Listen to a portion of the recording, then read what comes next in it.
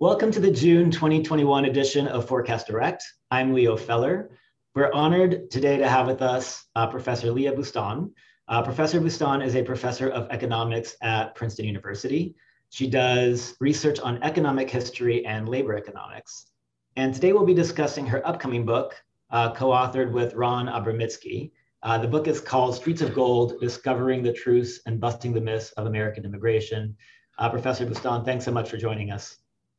Thank you for having me. I'm excited to be here. So you include the following quote from an Italian immigrant at the very start of your book, and I want to read it because it resonates with a lot of the story that you then discuss. So the quote is, "I came to America because I heard the streets were paved with gold. When I got here, I found out three things. First, the streets weren't paved with gold. Second, they weren't paved at all. And third, I was expected to pave them." So let's start off with the concept of streets of gold. Is it a myth? And what is life like for immigrants arriving into the US? Well, in one way, we find that the concept of streets of gold is actually very true and has been true both in the past and today. If by that immigrants mean that moving to the United States allows them an opportunity to increase their own income, sometimes two or threefold. And so we ourselves have done some work on pairs of immigrant brothers in Europe. We see in their childhood home, and then we follow one of them across the Atlantic, and the other one stays home. We can follow them later in life and see how much income they earn, and we see that the brother that moved to the US earns around twice as much as his brother who stayed home, which would be sort of the best comparison to what you would think he might have earned if he had not become an immigrant. That's some work that we've been able to do historically around 100 years ago.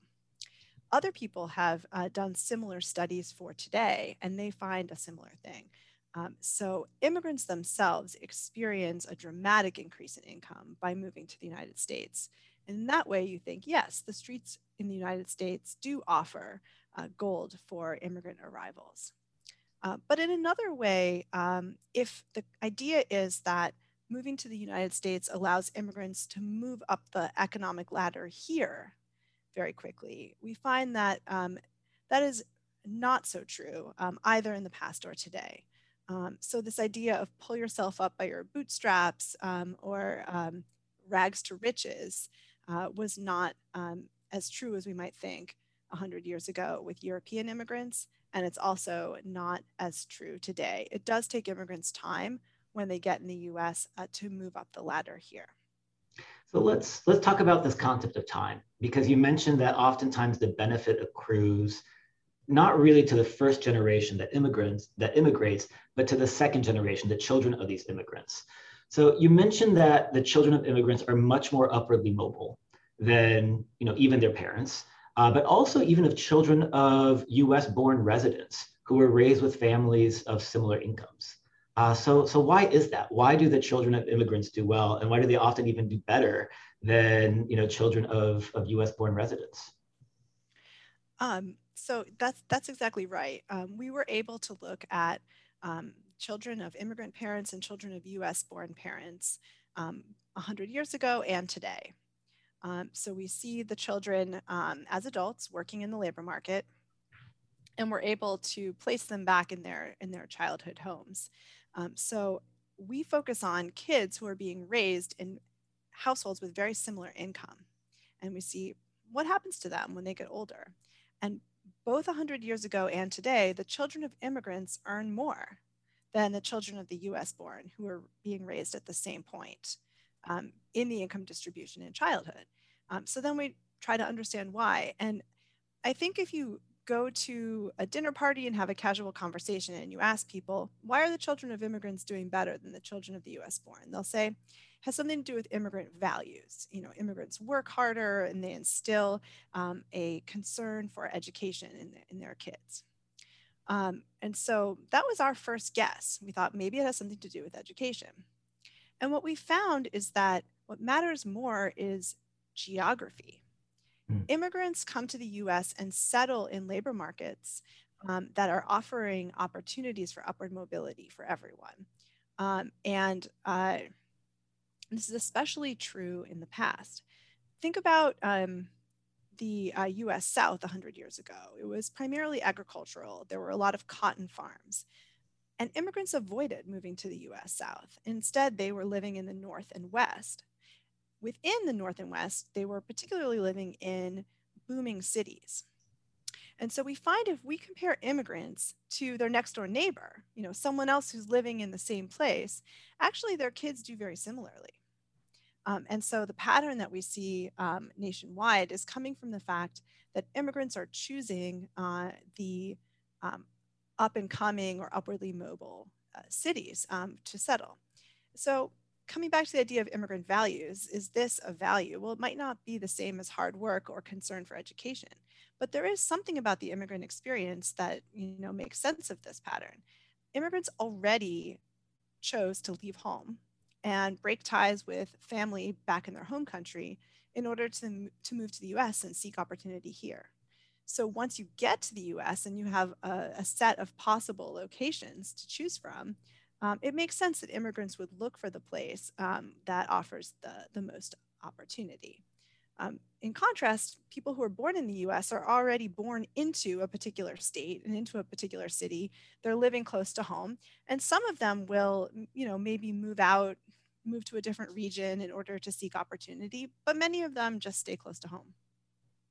So, let me bring into that some policy debates that have been going on recently. There's been some discussion of heartland visas, right? Which is visas for immigrants, but conditional on them going to specific areas, specific cities. What are your thoughts, especially when you mentioned that a lot of the success has to do with the labor markets that they're in? What are your thoughts on allowing immigration, but just conditional on it being to certain cities, certain areas of the U.S.? Well, what we found is that one of the ways that immigrants are so successful is that they do have a choice of geographic location. And immigrants will settle in dynamic cities like San Francisco or New York or burgeoning places like North Carolina because there are great opportunities there. And so if immigrants arrive and are only allowed to settle in some of the slower growing places, like in cities like Detroit or Buffalo, then we would not expect immigrants to be doing quite as well as we see immigrants doing today. At the same time, there are many people lining up all around the world to come to the US. And that's for the reason that I mentioned at the beginning about Streets of Gold. Simply by moving to the United States, a more productive economy, immigrants can take their own knowledge and their own labor and they can make more out of it. They can earn more here than at home. And so if you gave someone the choice, do I want to settle in Buffalo or do I want to stay home? Many immigrants would still take that bargain. They'd say, I'm happy to come. I know I won't do as well as if I had my choice of labor market, but I'm willing to come even if I have to settle only in a subset of places. And so I think we would find people signing up for those heartland visas. And simply by adding population to areas that had been declining, we might see some economic benefits. So the immigrants that are coming in today, how do they differ from the immigrants that were coming in from Europe, 50, 100 years ago, both in terms of the skill, the education, the capital that they're bringing in? Is there really a difference that leads to a different starting point, essentially, that then affects their success going forward? What's fascinating, Leo, is that there are actually huge differences between who comes to the US now and then, but there are not large differences in their outcomes. And so even though we're attracting a very different set of immigrants today, those immigrants are achieving the same degree of success as in the past. So let me explain what I mean. In the past, almost all of our immigrants were coming from Europe.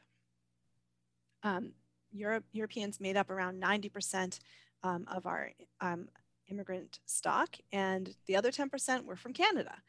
So originally likely had European ancestry. Today, immigrants are coming from all over the world. Europe makes up only around 10% of our immigrant stock. And many immigrants are from Mexico, from other parts of Latin America, and from Asia. So in terms of country of origin, very different. In terms of background and skills, again, quite different. Europe and the United States were relatively comparable in the past. There were some parts of Europe that were actually ahead of the US at that time, places like the UK, and other parts that were behind in terms of GDP per capita, but not so far behind.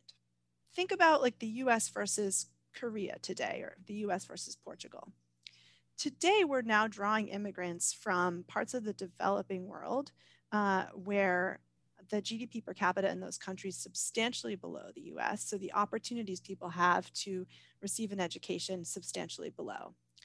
As a result, we do have many immigrants today that start out with very low levels of education relative to the US born. People who didn't even have a chance to start high school, let alone become high school dropouts. But we also, there's another really interesting thing, was even though immigrants today come from the developing world, many of them are coming from the very, very top of their home country in terms of wealth or in terms of education. So we have immigrants, for example, from Nigeria, 60% of whom have a college degree. If you look at the Nigerian population, only 5% have a college degree.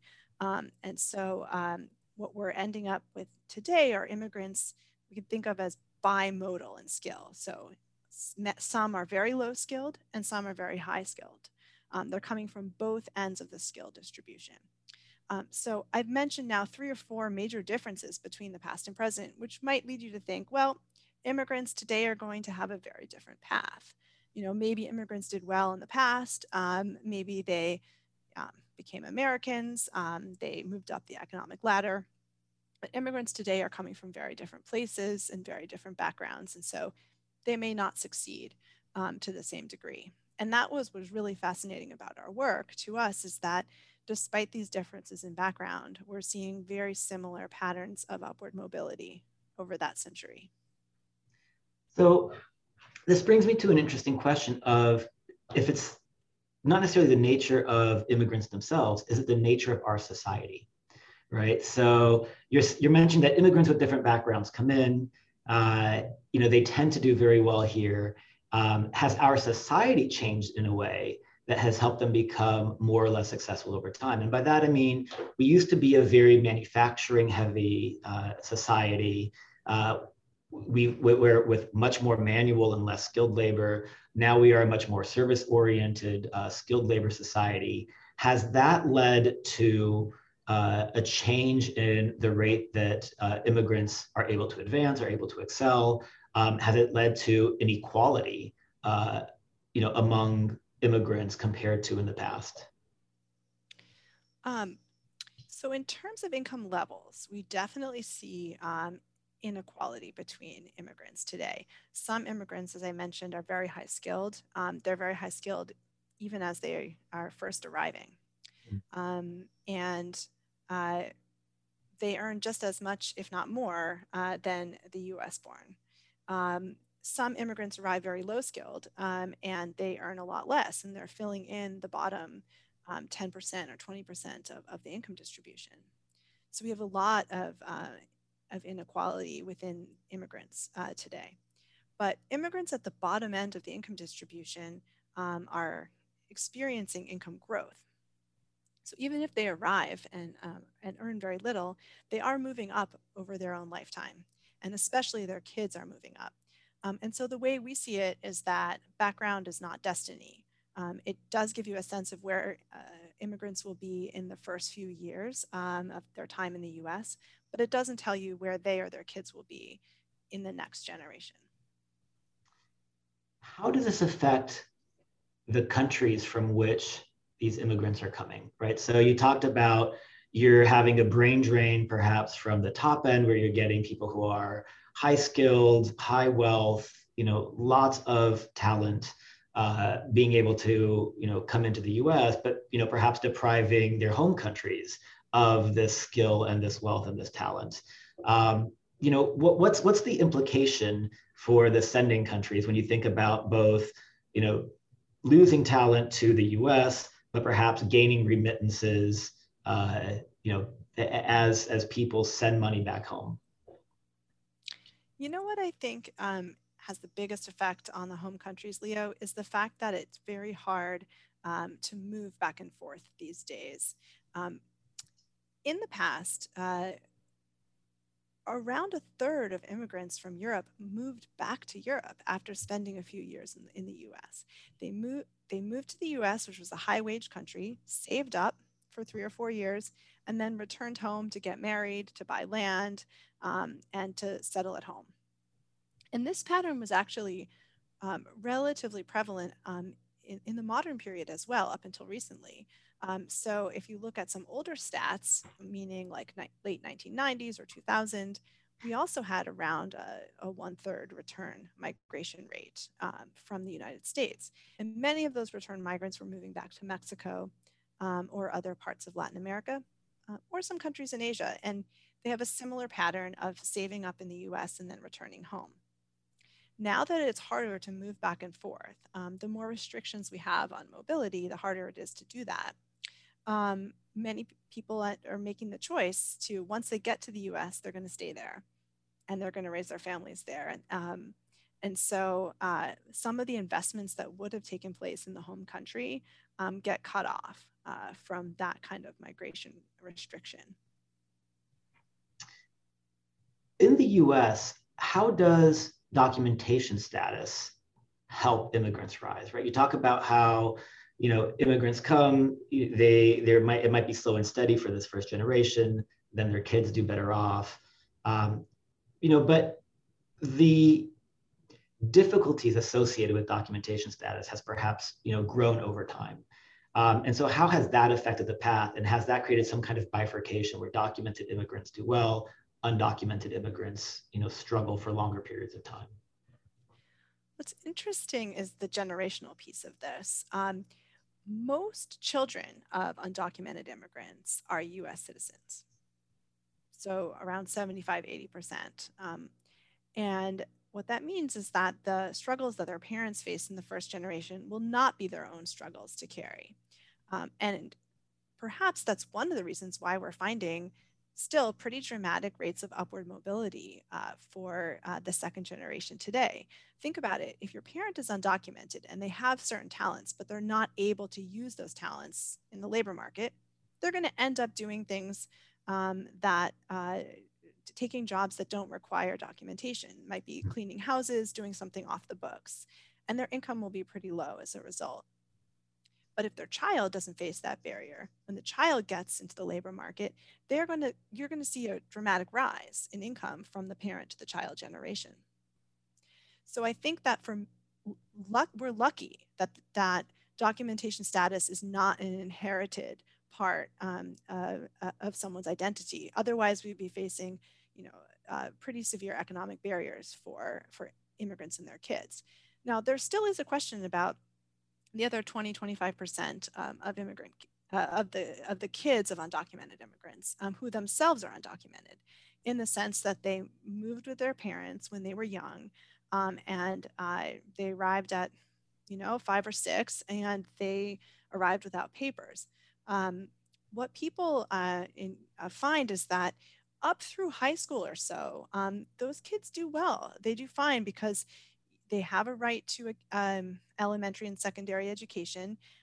Their documentation status doesn't really come up in the classroom that much. And it's when those kids realize, looking forward, that it's going to be hard to find a job if you graduate as a high school graduate, or hard to go to college if you are trying to transition from high school to college. That's when a lot of hopelessness comes in. And so we do have a policy lever that we can pull, which at the moment is the DACA program, Deferred Action for Childhood Arrivals, and it's via executive order. And it would be helpful for the economy if we then would enshrine that in legislation, which was the idea of the DREAM Act. And that has been, stalled, and it's been raised a number of times. And I think at this point, because we have DACA, it hasn't been raised again recently because people feel like, well, okay, we have a temporary solution. And that temporary solution did hold all the way through the Trump administration. So it seems like it's been tested and it's held. And so at this point, I would be provisionally saying, I think we're okay because we have the 75% of kids who are themselves US citizens and the 25% who have DACA. But more could definitely be done there to lower those barriers.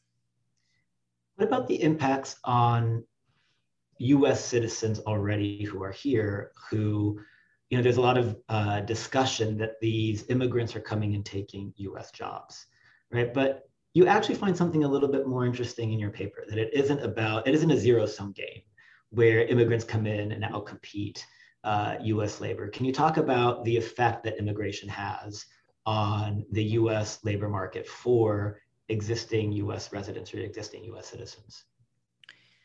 So there has been a generation of work on this topic with modern data and modern examples.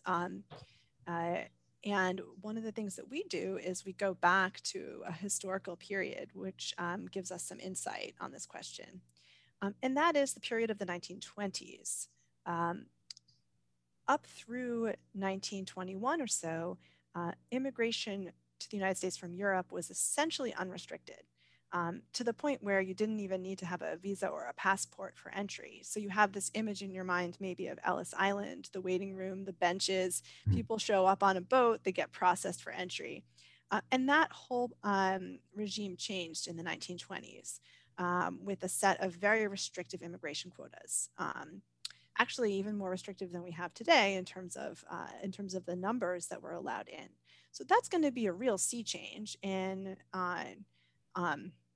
the immigrant workforce. And so we thought this would be a good opportunity for us to think a little bit about what happens if immigration were to be cut off like that today. And we haven't gotten to that point yet, but there certainly were proposals along those lines in the last administration, like the 2017 RAISE Act. What we find is that it seems like firms are just incredibly adaptive to this loss of labor force. It's not like immigrant workers and US-born workers are the only two options. There are also other places that firms can look for workforce, and there's also the possibility of replacing workers with machines. So we find slightly different sources of adaptation in different parts of the country. In the manufacturing sector, factories needed workers. And so when Europeans stopped coming in, firms realized, well, this legislation didn't say anything about Canadians or Mexicans, did it? No. So suddenly there was this new source of labor that firms started to tap. They also were attracting workers from other parts of the US who were moving as internal migrants.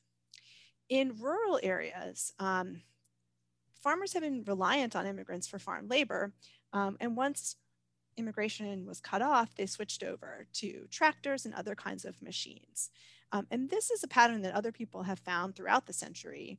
In the middle part of the century, there was a guest worker program for Mexican farm workers. That got cut off in '65, and farmers were shifting over to machines at that point as well. So we think of the cities and the factories as telling us something about what today would probably be offshoring. There was a loophole in this legislation that allowed Mexicans and Canadians to come in.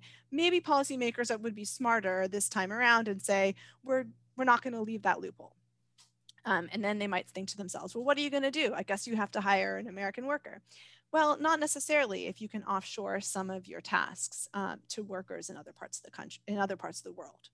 And certainly there's a direct analogy there between the rural areas and shifting over to tractors and automation today, because there are many tasks that you think could be done by human labor or could be done by machines. Granted, something you learn from the 1920s is probably pretty different from something from 2020, but it's really fascinating because it was the one moment in our history where we actually did implement a massive immigration restriction.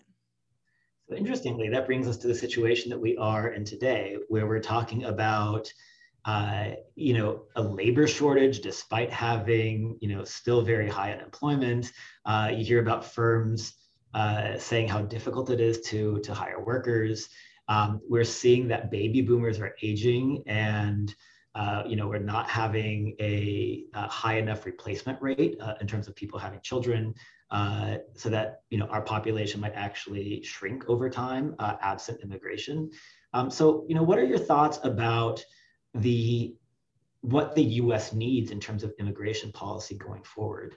What would be let's say, an ideal or optimal design for our immigration policy, to sustain U.S. growth and to benefit U.S. growth for this next decade? Well, some people point to the Canadian immigration system, for example, that gives immigrants each a point for certain desired traits. Speak English, you get a point, graduate from college, you get a point, and so on. And then we'll select immigrants that are above a certain point threshold. And I think that that type of system is a bit problematic, because what we might need in our workforce going forward might not be things that we can write down on paper and say, well, we need college grads and we need people who speak English necessarily. What we might need going forward are a lot of people who are eager to work in elder care, or people who are eager to work in childcare, so that moms can go to work and we don't have even further restriction on our workforce given our aging population. And so immigrants of that nature may not show up very well on a point score under the Canadian system, but that might be precisely the immigrants that we need. And I know that certain point systems will say, well, we reevaluate our needs as we go. And if we need immigrants of a certain type, like we need elder care, we'll prioritize that down the line. But I think immigrants are smart enough to know, well, my skills are needed in the US. This is how much I might earn if I move there. And immigrants are responsive to the economic opportunities that we have. And so I think in some ways we have a system that works just fine. And the question is, do we want to tinker at the margin to increase the quota cap that we have now? We set a quota of a little under 700,000 immigrants a year. And then there's additional immigrants that come in who are above the quota cap. Because they are a spouse or a child of a current citizen or green card holder. So we get around 1 million immigrants a year. Well, what if we increased a bit more than that? What if it was, an additional 100 or 200,000? How many additional immigrants would we need to fill some of these gaps that you mentioned in terms of an aging workforce? I haven't run the numbers myself, but I've seen the numbers. And it's really not that much of a gain. Somewhere 200, 300,000 additional immigrants, so like a 20 to 30% increase, would actually go a long way given the declines that we have in the birth rate, the aging population, and the slowdowns that we've had in immigration recently. Even a country like Japan that has historically been considered an aging population that's close to immigration, that's very inward looking and doesn't look out to the rest of the world for a workforce, they have reformed their immigration system very quietly over the past few years. And there's now a substantial inflow into Japan to address these exact concerns. Somehow there isn't as much of a political debate about it. So it hasn't been something that people have noticed. I think there's an acceptance that that we need workers of a certain type. They're not here. Like, we look around the country, we don't see them here. We don't have quite enough people here. And so there's an acceptance in Japan now of using immigration for that purpose. So I think we might be getting to that point here when we face the demographic reality. Perfect. Professor Bustan, thank you so much for joining us. Fascinating topic. Your book, Streets of Gold, is coming out later this year. And I look forward, I got the opportunity to read an initial manuscript. I look forward to reading the full book once it's released. Thank you very much, Professor Biston. Thank you so much for having me.